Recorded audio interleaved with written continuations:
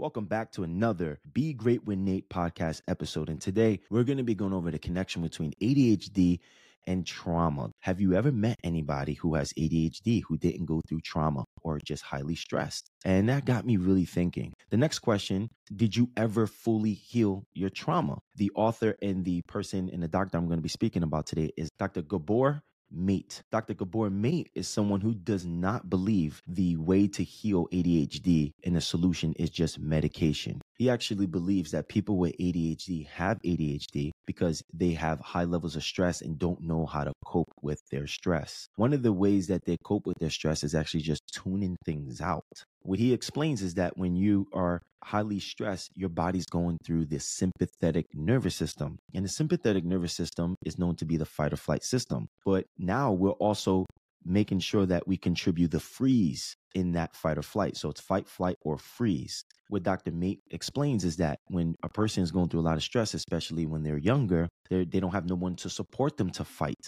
They have nowhere to run. So fight, flight, they have nowhere to go. So they're left to freeze. And during their freezing moment, they just learned over time how to just zone out, learn how to ignore the outside world, learn how to tune out. And this becomes subconscious. So anytime this person goes through stress throughout their life or feels overwhelmed, they immediately go into freeze mode and they're just tuning out. Dr. Mate also admits that he has ADHD and his children have ADHD. And he mentioned people who grew up poor, colored individuals, or people who have high levels of stress and childhood trauma have a higher chance of having ADHD. Like I said before, he says there's no proof that a gene can be passed down to create ADHD. He believes the main thing that can be passed down is sensitivity. I believe this is generational trauma, to be completely honest. This and childhood trauma combined will cause something I like to call a sensitive nervous system. So a sensitive nervous system is when we go through a lot of trauma as children or just trauma as an adult, and we go through high levels of stress. After a while, the body becomes subconscious, leaving cortisol and adrenaline pretty high. And in this podcast, you're going to learn on why that can play a huge part into ADHD. He believes medication can improve short-term symptoms and help with the side effects of ADHD. He said using medication can be used as needed, but make sure to work on the stress and trauma. This has a better long-term effect.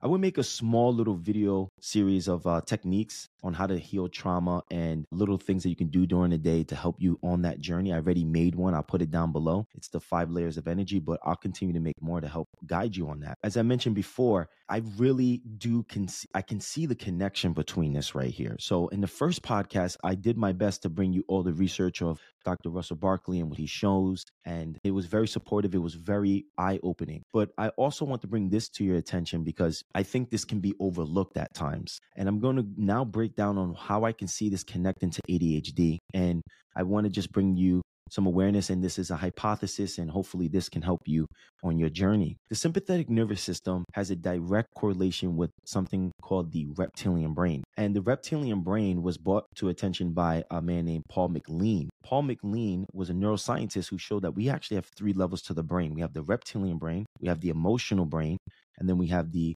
intellectual part of the brain. So the intellectual part of the brain is the neocortex. The emotional brain is connected to the limbic system. And then the reptilian brain is directly connected to the autonomic nervous system.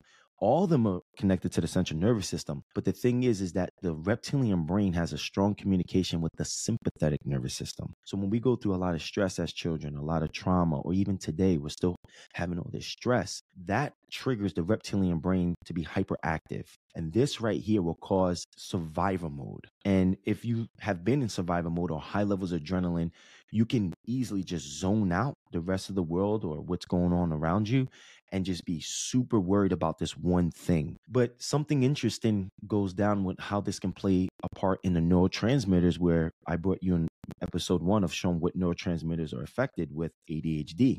And I'm going to get to that in just a second, but I want to make sure I conclude this reptilian brain to connection to the sympathetic nervous system. It's fascinating. When this sympathetic nervous system is in overdrive, your fight or flight system in freeze with adrenaline and cortisol, this would trigger this reptilian brain. So there's 3 primary things that part of the brain only cares about: safety, security. So that's number 1, safety and security. Number 2, substance. It's going to be looking straight for a reward. And then number 3 is sex, procreation. If you have ADHD, I want you to think about Is your main stress throughout the day making it through safety and security and dealing with things right now in an urgent way because it's survival time? Number two, the substance part. Remember, people with ADHD can be compulsive.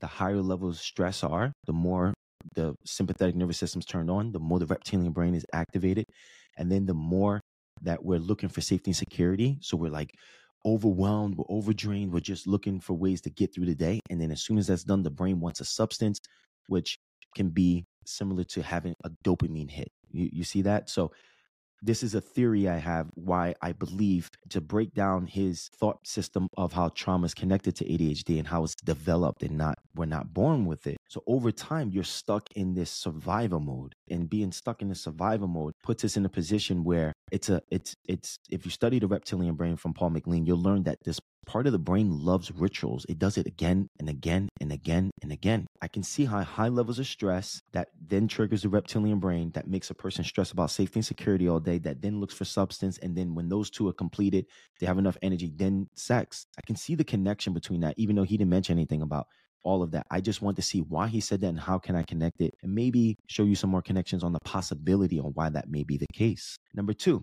chronic levels of stress. So chronic levels of adrenaline and cortisol disrupts dopamine. Wow.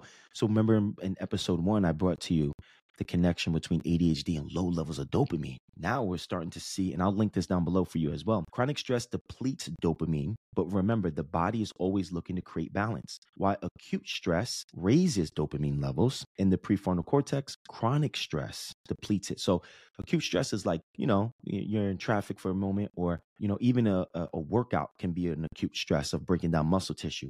Chronic stress is stress all day, all week, all month, all year. That's chronic levels of stress. This is so chronic stress depletes dopamine levels because the mechanisms that break down dopamine get upregulated, increased when there's a lot of dopamine floating around, such as when you're stressed out for a while. Dopamine transporters also decrease in chronic stress. It also doesn't help that dopamine is the precursor. So the precursor term applies to any chemical that is transferred into another, to adrenaline. So dopamine is the precursor of adrenaline. The first hormone released in fight or flight situation is adrenaline. What dopamine you might have gets used up, and the extra dopamine release in response to high cortisol levels gets broken down faster. So high levels of cortisol, high levels of adrenaline can over time start depleting dopamine. This right here kind of supports what Dr. Meat suggested about people with ADHD don't know how to cope with stress.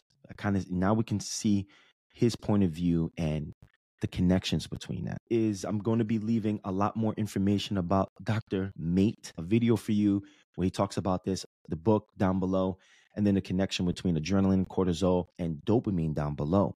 But I must say, one thing that I've done, I do have a lot of clients that have ADHD. And when I had conversations with them these past 2 weeks, I said, because they all came back to me saying how they listened to the first episode and they really liked it. And I said, hey, can I ask you a question? Most of them I already knew the answer, but some of them we never got into it. And I would ask them, hey, do you have childhood trauma? I had 10 clients that I asked this question with, and all 10 of them said yes. So that's not me saying, oh, this is 100% true. What I'm saying is, hey, this right here is something that makes sense. Dr. Meat suggests that if you need to take medication for the short term to help you, good, go do it. But make sure you work on ways to cope with your stress, and you make ways to cope with your trauma and do some healing. And that can help you in the long term. Now, I believe if I take Dr. Russell Barkley's work and Dr. Mate's work and put it together, I can see why he suggests doing the medication to help you get going. But now we're starting to see two different perspectives that both make sense. I still have questions for this. So for an example, if you tell somebody to go cope with their stress and go heal their trauma, how do we get those dopamine levels back up to being natural again? I'm pretty sure that we need some type of assistance, and there's things that have been shown to help naturally boost up dopamine again. He probably did. I just don't know if he talks more about this in his book. I did buy this book. I didn't have a month to read the book. I'm writing my own book right now, so I'm trying my best to do a lot of things. I'm saying maybe he suggested something with it, but I couldn't find a video of him saying anything about it. He did mention things like exercise and meditation, but What about a supplement? What about other ways that we can get this thing up? What about a support group around you? So what I'm going to be doing is in the next podcast episode, I'm going to be bringing supplements that I found, ways to help boost up dopamine levels back up naturally. And I'll have some research supporting those as well. So I can make sure that you have a good picture of what's going on. And then that's going to be the fourth episode. But the third episode I'm going to be bringing is going to be a perspective that I've learned from a group of people that have a whole different reason why people with ADHD are struggling in today's world. And I want to respectfully bring their opinion to light. I want to be fair and get everybody's opinion. And I want you to have all this information. And then you, my friend, you're smart, you're a strong person. Now you have some type of information that can help guide you on what to do next in your life. And I'll see you in the next podcast with that. Peace.